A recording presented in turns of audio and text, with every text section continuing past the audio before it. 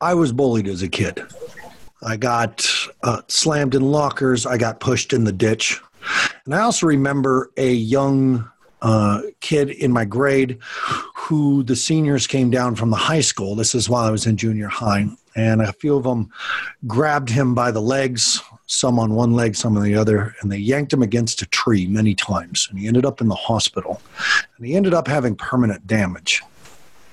Now, I'm from a generation where the bullying and the hazing was still considered appropriate. And I guess by appropriate, I mean they didn't do anything to really stop it.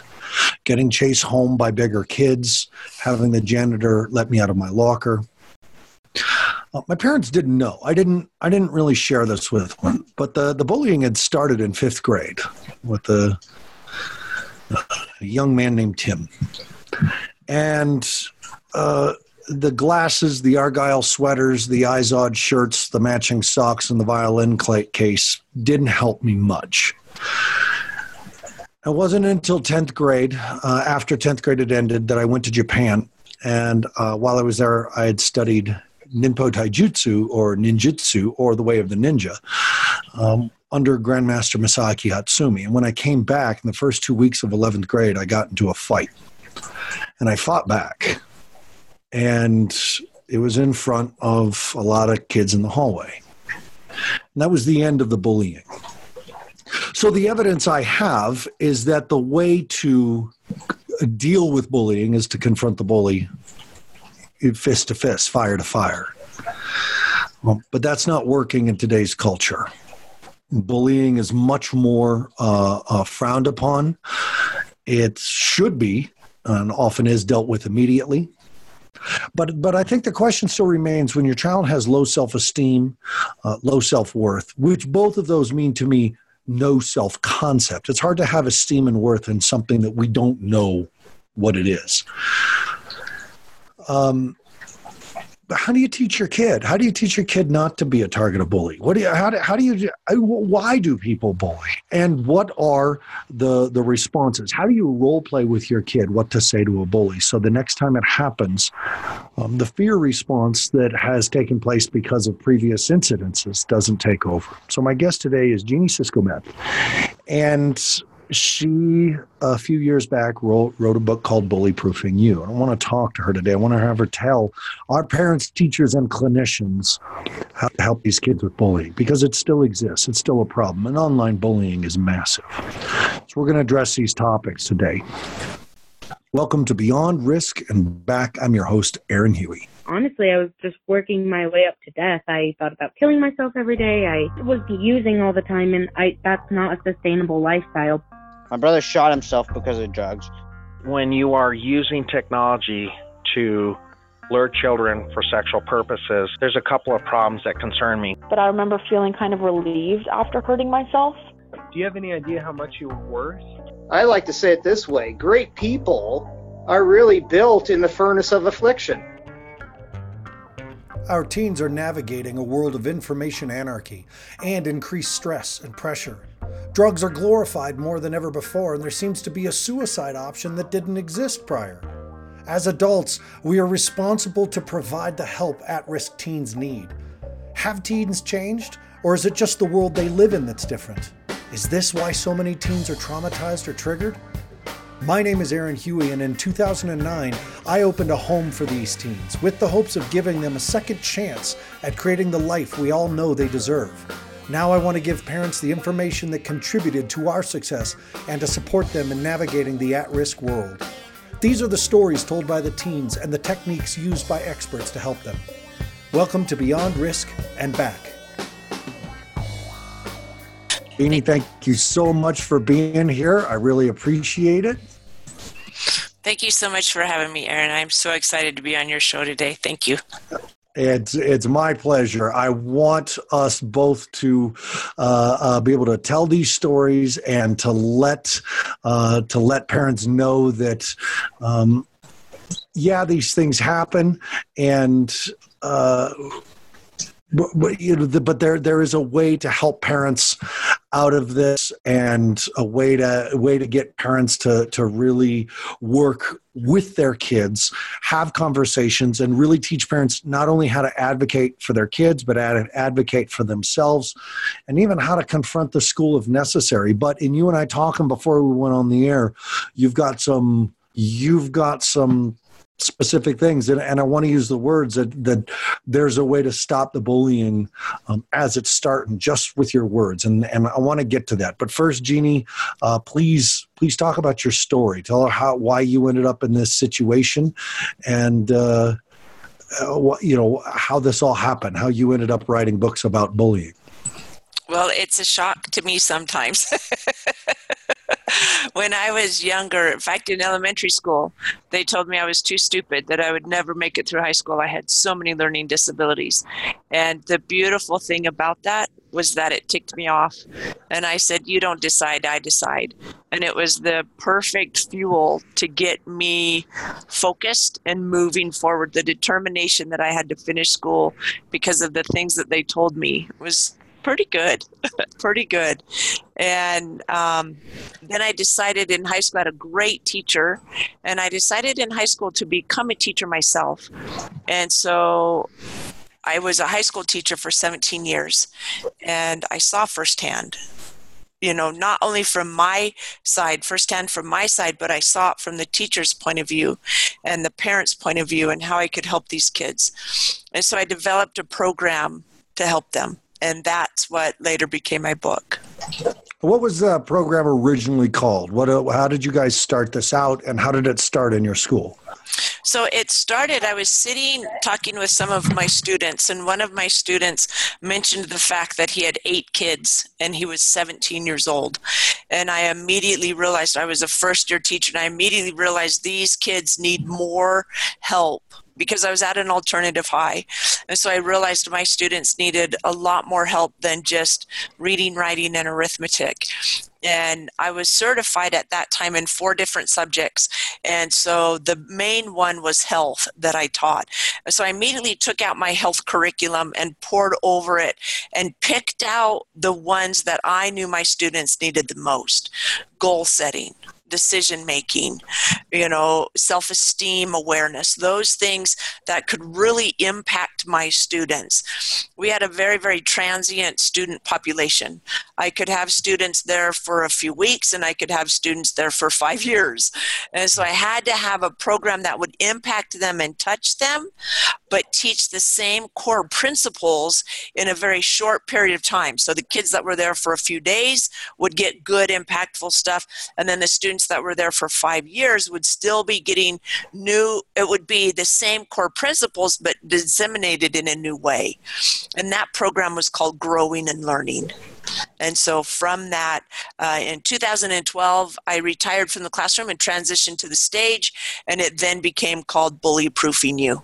And Jeannie, do you still teach Bully Proofing You from the stage to parents, schools, kids? I do, all over the country. In fact, we just signed our first international career. I'm going to Ireland in June. Oh, that's fantastic. Congratulations. Thank you. So give us a little layout of the program. When you're up on stage and you're talking to the kids, what is it that you're talking to them about? The first thing we talk about is personal value, because first, personal value is the foundation upon which everything else is built. And in my book, if you happen to pick up a copy of my book, you can go to bullyproofingyobook.com, and we have it there. The book is absolutely free. All I ask is that you pay for shipping.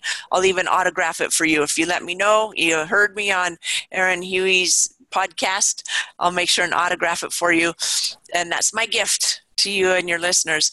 And in the first part, you'll see all throughout the book a pyramid, and that pyramid has 3 tiers to it. And the first tier is personal value, because it absolutely is the foundation.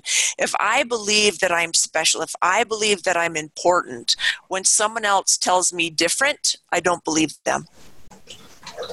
And so there's quite a few experiential things that I do from stage, But the easiest one to describe here is I'll be standing in front of the audience and I'll say, how do you like my purple dress? Of which I've never worn a purple dress.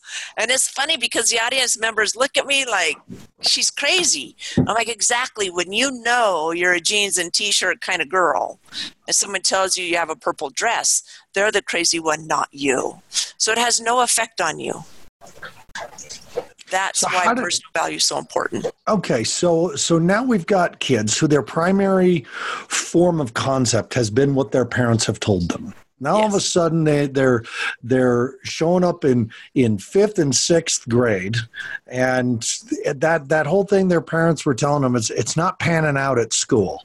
And because all the kids are going through it, and you address this, because all the kids are going through all of a sudden a shift in self-concept, you're not daddy's special little girl or mommy's little soldier, and you're so handsome, and kids are telling you something different. You don't know what to believe. And what is developmentally appropriate is that we begin to separate from our parents. Their thoughts are not my thoughts. And in fact, in high school, the only way we have to begin to develop self-concept is to say, I'm going to be me by not being you. And we say that to our parents. So now we're trying not to be our parents. And the kids are telling us something about us that we may or may not already know and be very sensitive about. And so now we've got this dueling input. How do you teach a kid to choose the parents when they're supposed to be developing their own social world? Or do you just get the kid to focus on themselves? No, beautiful, beautiful question. And this one-liner, I recommend every parent write it in permanent ink right on their finger. The question that you ask your child or your student, if you're a teacher, is, aren't you glad I don't believe that? So Timmy comes running in, Mommy, so-and-so called me what? As the parent, you ask that question. Aren't you glad I don't believe that? Or your version of it, however you want it to be. What that does is that teaches the child, first of all, that they have the choice. Oh, wait a minute. You mean I get to choose what label gets stuck on me? And we do another interactive thing. I told you I taught it at Alternative High. So there's a lot of experiential that we do from stage. And we do an exercise with labels that proves this very, very powerfully. But a student gets to pick, or a child gets to pick, what gets stuck on them. And by asking that question, they realize, hey, wait, I have a decision to make. I can choose to believe what that other person says, or I can choose what I want to believe.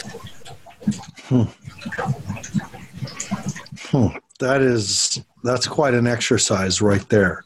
And I hear a little bit of the love and logic in there. Yep, with aren't you glad I don't believe that? That is very much when the kid says to the parent, oh, I hate you so much. Oh, aren't you glad I don't believe that? Yeah. No, because that's the thing, is that when we're getting negative reinforcement from peers and we're getting positive reinforcement at home, to saying to the kids, well, they can think that, but you and I can think the other thing, because I believe this, and don't we both want me to be right? And that's right. There are these great things to say. Role playing, is this part of the education experience with your child to help them deal with being bullied? Absolutely. Spending time with a child is so important. And we have lost that, I believe, as a society. We still have family dinner. Now, my youngest is 20, and they still come home once a week for family dinner. And, not all of them are there, but as frequently as we can, we still have dinner. But when I was a single parent and our kids were, all of us once a day minimum are gathered at the table, spending time together. No electronics were allowed during mealtime. And we talked, we asked questions, we told stories. I would tell stories about when my kids were little, and my daughter would eat the dirt, or the roly-polies, and my son was asking me to teach him how to fly, and things like that. Those stories that mean so much, because that brings us together. And a solid unit or a family unit that is together cannot be divided. So when a kid's home, let's give some examples so the parents listening to you can really get some meat and potatoes. Kid says, so and so at school called me such and such and shoved me down. How do we respond as a parent? What's going to be our best approach? Okay, so if it's already escalated to being shoved down, that means that has been happening for a while. Nice. Okay. And so because it always starts verbal first, then it goes to physical. And so if you haven't been having family time, we have tons of board games in our house. We play board games 2 times a week. We used to. I still consider my kids at home. When my kids at home, we had regular game nights, because the neat thing about games is you always show up exactly as you are. Yeah. And so all the junk that's going on, you show up as. And so you listen for keywords that your kids use, or you listen for the way they describe what's going on at school. My daughter was being bullied as a first grader. And I figured it out because she called me at the same time during the day, 2 days in a row. I was a student teacher at that time, and I only taught half day. And so the first day I got a phone call, Mom, I don't feel well. Can I come home? I'm like, wait a minute. You were fine this morning. You're right. Okay. Can you make it through school? I'll come get you after. Oh, fine, Mom. Next day, within 5 minutes, same phone call. And I'm like, I'm getting a clue, right? And when it happened the third day, I went and picked her up and we went for a walk. We walked home and we talked. What are some of the key words we're looking for as parents? That's brilliant. The being called at the same time each day, just marking the time. What are some of the other key words a parent needs to look for? The words of, I don't like myself, but that's not how they say it. They'll say, oh, I hate my dress. Or, Mom, I look horrible this morning. Oh, man, I got a pimple. Or, I suck. Or, I'm so stupid. Right? Right. The reason most parents don't pick it up is because they're using the exact same language on themselves. And so I always talk to the parents about, hey, when you get up in the morning and you walk past that mirror in the bathroom, you be doing, the posing. Check out this hairdo. I worked on this all night. And my kids, when I would get my kids ready for school, we usually left about the same time. But I'd come out and I'd say, check out my bedhead. I worked on this all night. This is stellar. When I don't wear makeup, because I don't wear makeup very often. You can see I'm not wearing it. I don't walk by the mirror and go, oh my gosh, I look so horrible. I look so often. No, look at me. I am beautiful. Another thing that I love to do, if you've got little kids, you can do it with middle school, but it's kind of awkward at first. Then they're just going to roll their eyes at you and go, whatever, that's Mom. My kids are at that point. But if you've got little kids, this is so fun.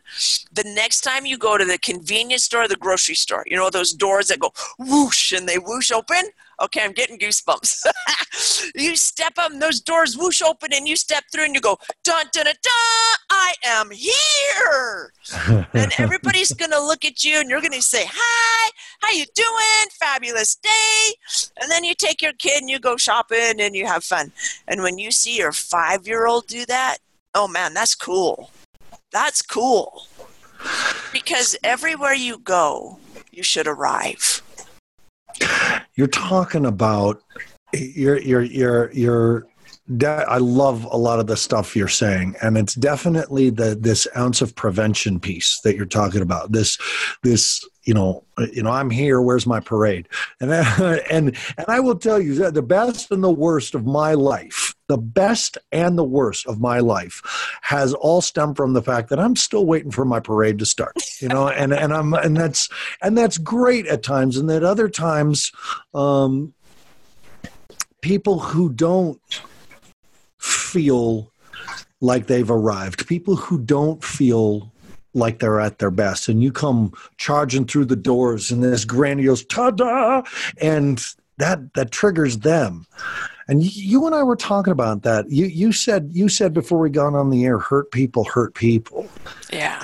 And so let's set this up, because let's say I'm a dad and I've missed it with my kiddo. I've been busy and I've missed some of the talk. My kid has said, I don't like my ears, but my kid has also seen me, be concerned with my, receding hairline in the mirror and grab my paunch and flap it at myself in the mirror and stuff and talk about how I should work out. And then all of a sudden my kid does tell me, so-and-so called me a name and shoved me down. So let's say we're at, it has escalated to physical.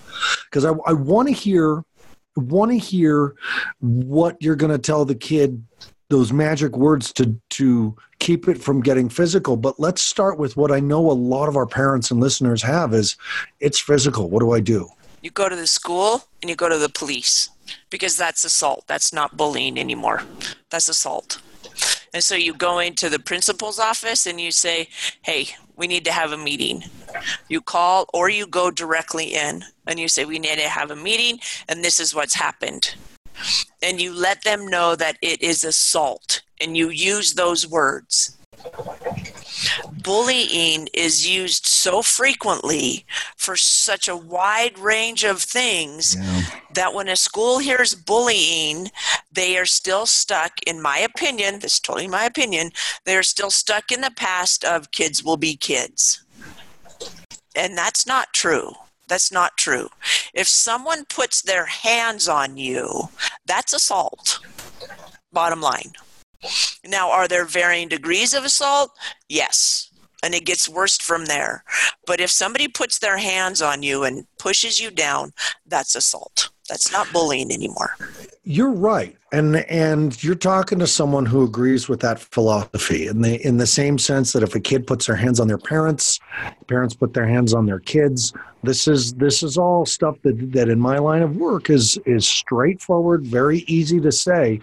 Kid says, I feel like killing myself. There is one course of action after that. And I have to tell you that knowing that from my business, I still felt myself catch my breath when you use the word assault and bullying together, because you're right. It is still passed off as kids will be kids. And then we got to navigate it through there. But if there's hands on, that's a call to the cops. And when you say there's varying degrees, I could hear my brain all of a sudden try to rationalize and justify, well, he only shoved him. So, but that's not my place as a parent nor an adult to figure out which degree of assault it is. That's the authority's place. Right.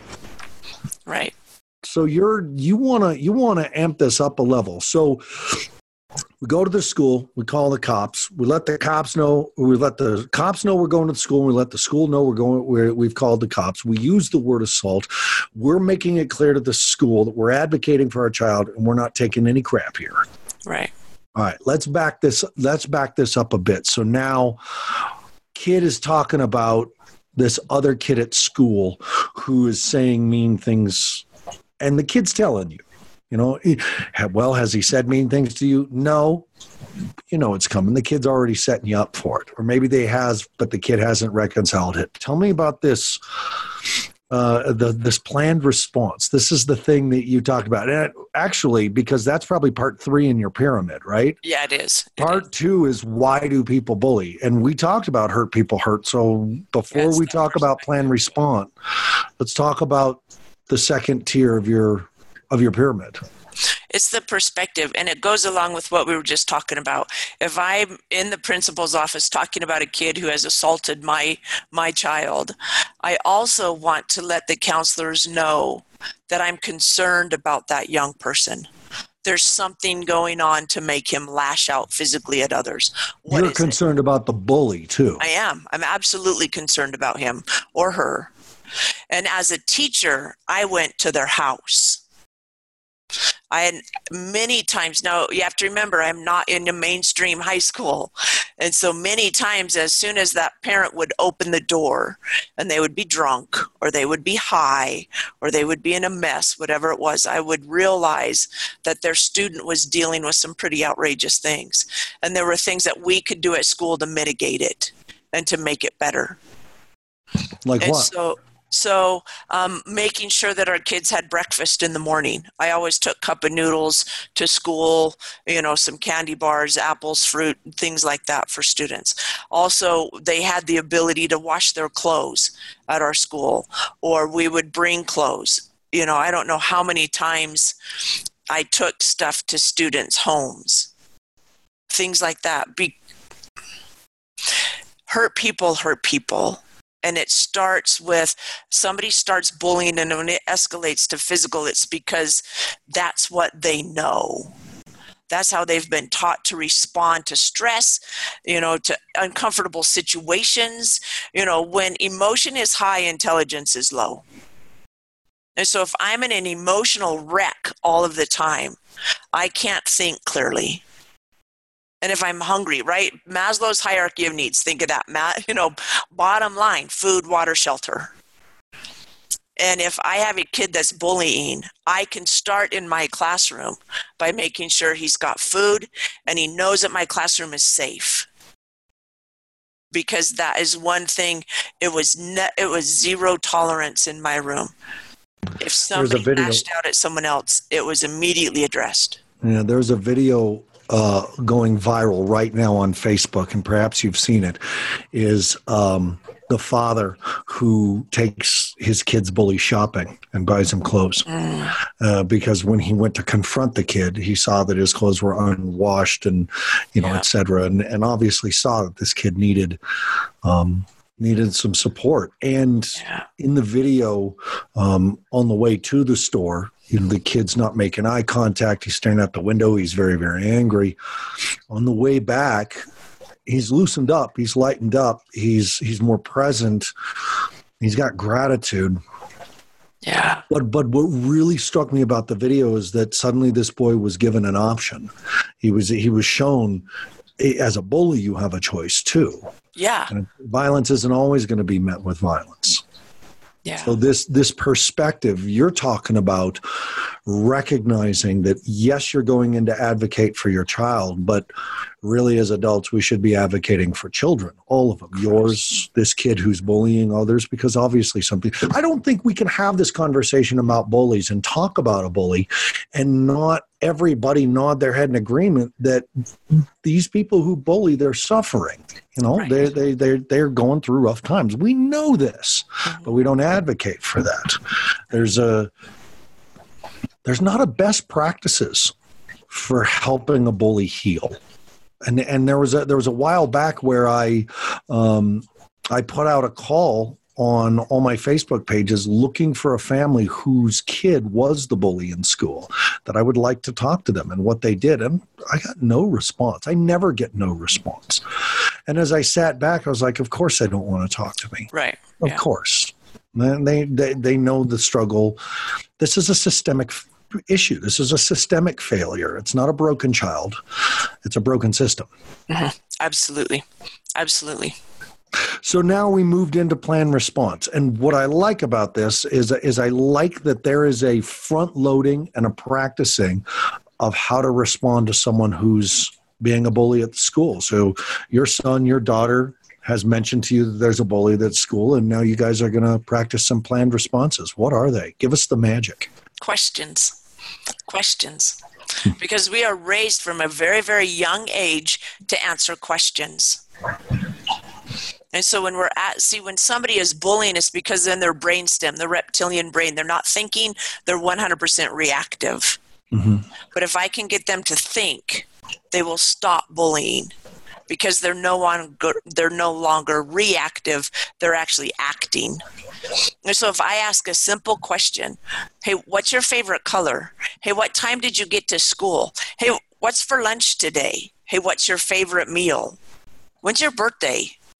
If I ask a question that stops and makes them think, Because, and we do an exercise again in my audience where for 2 minutes, all you can do is ask your partner a question and your partner cannot answer. And it is hilarious. I will see people turn around and not even look at the other person. I'll see people covering their mouth. I'll see people, covering their ears, because we are so ingrained to answer questions that when someone asks us a question, we want to answer it. And so it makes the person stop and think. One of my favorite questions that I always teach my students is to ask students, hey, where's classroom such and such a number? Or, hey, meet me at the flagpole after school. But that's because we didn't have a flagpole. And so it kind of became a joke, right? The new kid. And Right. One thing, when I worked at the school that I worked at, I had connections to every gang in the valley. And so I would tell people, don't tick me off. You don't want to tick me off. But, we were always afraid of a gang war erupting right in the middle of class. Right. And so, the joke became, meet me at the flagpole. And there was no flagpole. So the new kid would come in, be all upset, and it would be, hey, meet me at the flagpole after school. And that would diffuse it because, oh, good, we're going to take care of this later. And then after the kid's looking for the flagpole and there's no flagpole. But it stops it and it diffuses. Ask a question. What time do you get to school? What time are you going home? Do you ride the bus? And in my book, it goes through very, very specific questions. It also talks about how to train yourself. We talked about how when emotion is high, intelligence is low. And so you have to get to where you can train yourself to still think even in an emotional state. And so as you slowly start turning up the heat on different situations where you can still react appropriately, then it gets easier and easier. So in my book, I highly recommend it, getting it, and you and your child working through some of those scenarios in there. You wrote your book, you published your book 3 years ago. It was a bestseller on Amazon. But you wrote this and had this come out in the middle of all these school shootings that have been taking place. Is there any part in your book that addresses this? No, but my current book does. Okay. I'm currently writing a book called Taming the Bully Between Your Ears. And in fact, just this morning, I sent out a press release addressing it very specifically because it's no longer just school shootings. Yeah. There's shootings everywhere, and they are absolutely preventable. And it's not with bulletproof vests, and it's not with more metal detectors, and it's definitely not with gun control. It's with mind control. Because it starts on the inside.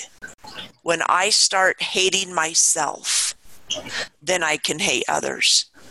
And when I start loving myself, I can love others. And there is so much self-hate in this world that it is sad. And we're seeing the outward appearances of those.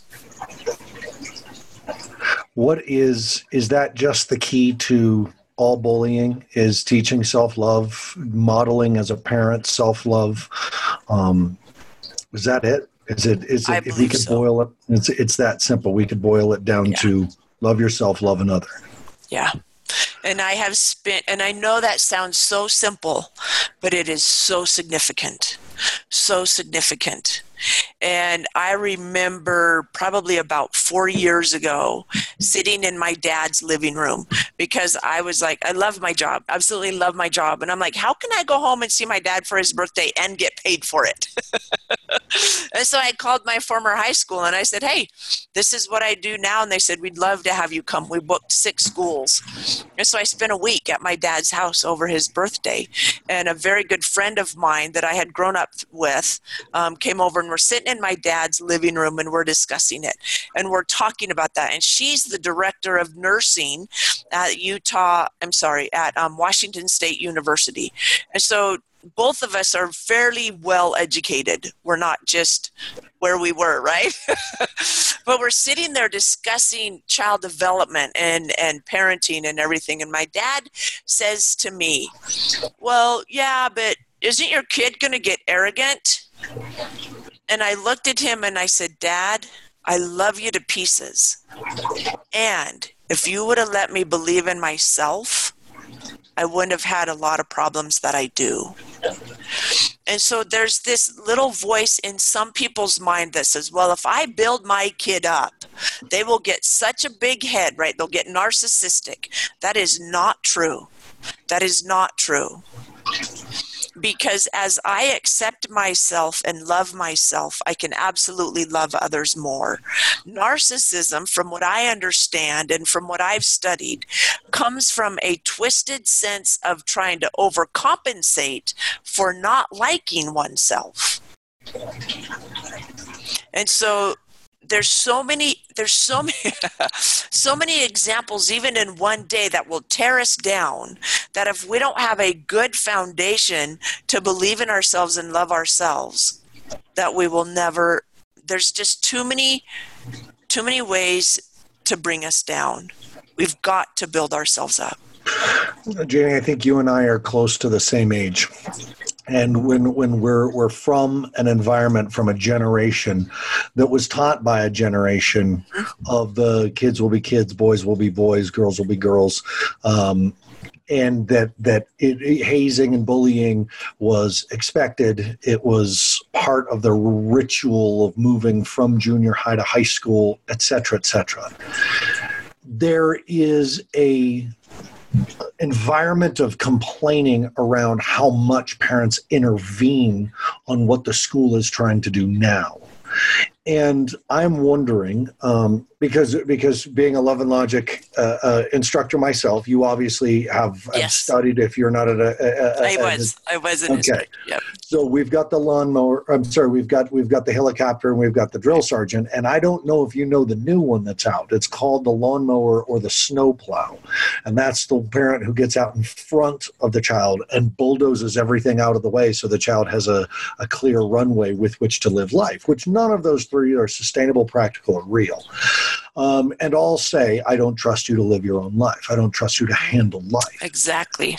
Are parents still, in reaction to the lack of attention to bullying and assault behaviors, and now we're overcompensating for, or do you think we're more in a healthy environment now with regards to dealing with bullying in the school, or do we still have a long way to go?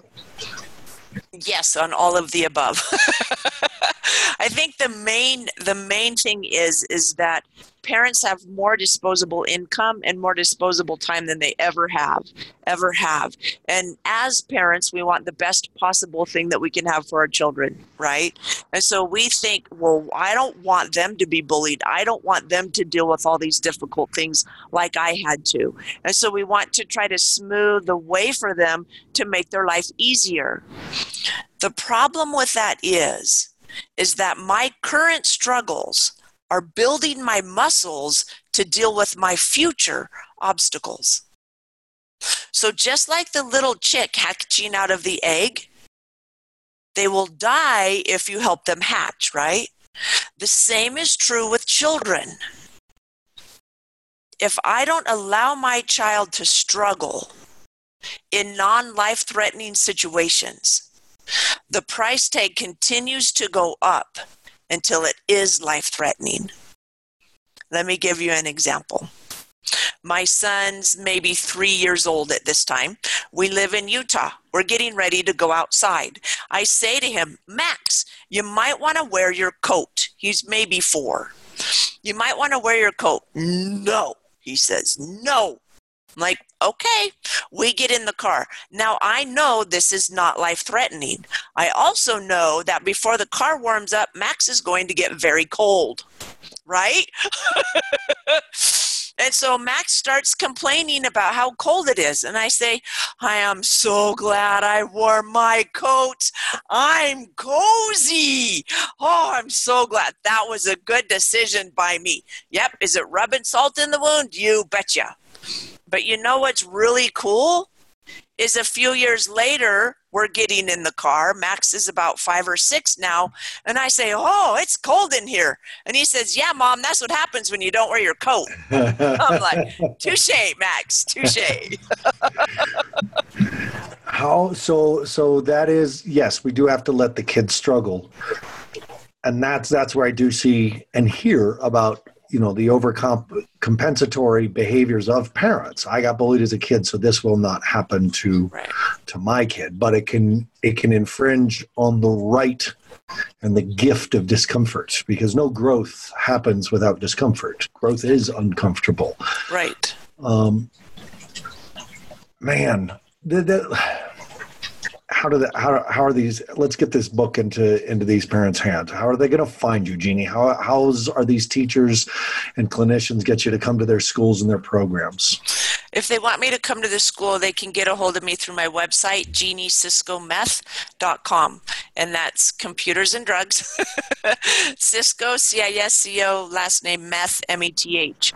And I am the only Cisco Meth in the world, I'm guessing, because if you Google it, I'm the only one that comes up. So that's the beauty of having a unique name. Now, to get a copy of my book, they can go to bullyproofingyoubook.com, and it's $7.99. That pays for shipping and handling. I'll autograph it for you and get it in the mail just as soon as you get that ordered. Are you on Facebook? Can they connect with you socially? Yep, I'm also on Facebook. We have a page, Bullyproofing You page, and then Jeannie Cisco Meth.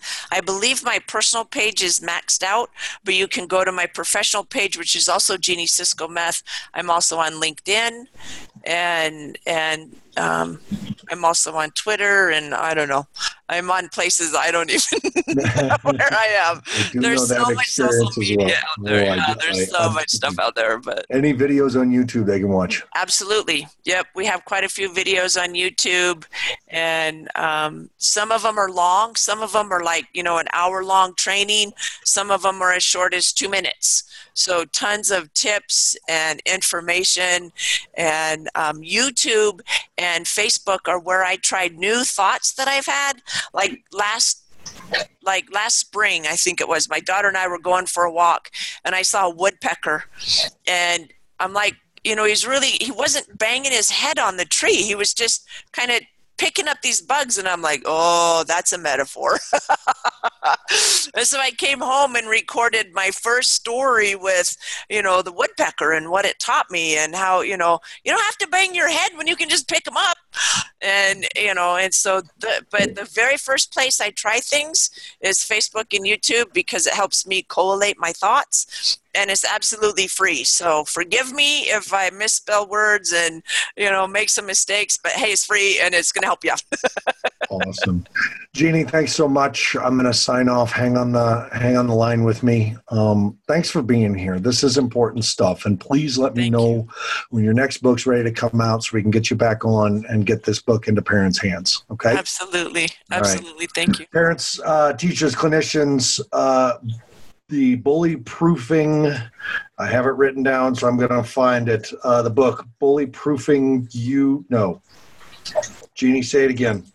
Bullyproofingyoubook.com.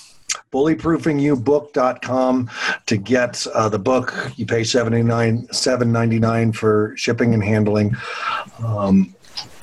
Check this book out, folks. I want to, as always, and which I do every time, but I can't not, is to thank the boss goddess at Mental Health News Radio, Kristen Walker, and her constant and never-ending infinite love of and support of Beyond Risk and Back. And no matter how many emails I send her and what time I send her, she always has a smile for me. And it's awesome. And Kristen Walker, I love you deeply. Daniel Cropper, my editor, who takes all my mistakes and boo-boos and makes me sound and look really, really good. Thanks, Daniel, for your hard work and getting stuff back so quick. And I want to say to parents, teachers, and clinicians, if it's gone too far, if it's gone on too long, and you need residential support, please go to firemountainprograms.com. That is my residential treatment center. The online assessment is always free. The phone call is free, and the tour is free. We want to make sure we are the right place for the child that you are concerned with. Join me every week here at Beyond Risk and Back for another show, another expert or another teenager to give you the hints, the techniques, and the stories to help work with these kids at risk to bring them back. Last but not least, the mantra, you can say it with me, parents. Take care of yourself first. Take care of your adult relationship second, and take care of your children third, because in that way, we do our best work with our children. I want to thank my guest, Jeannie Cisco Meth. Go check her out online, folks, and I will see you next week. Thank you for joining us for another episode of Beyond Risk and Back. Join us each week for your connection to experts in adolescent health and wellness, recovery, and responsibility, and also to listen to teens talk about their lives in crisis. For more information on our program for struggling teens or me, please go to firemountainprograms.com, join us on Facebook at Fire Mountain Residential Treatment Center or at Beyond Risk and Back. Visit our YouTube channel at Fire Mountain RTC for even more support with our parent training videos. Special thanks to Mental Health News Radio for their continued love and support of our program. Please go to mentalhealthnewsradio.com to see all of their podcasts. Feel free to email me at Aaron@firemountainprograms.com.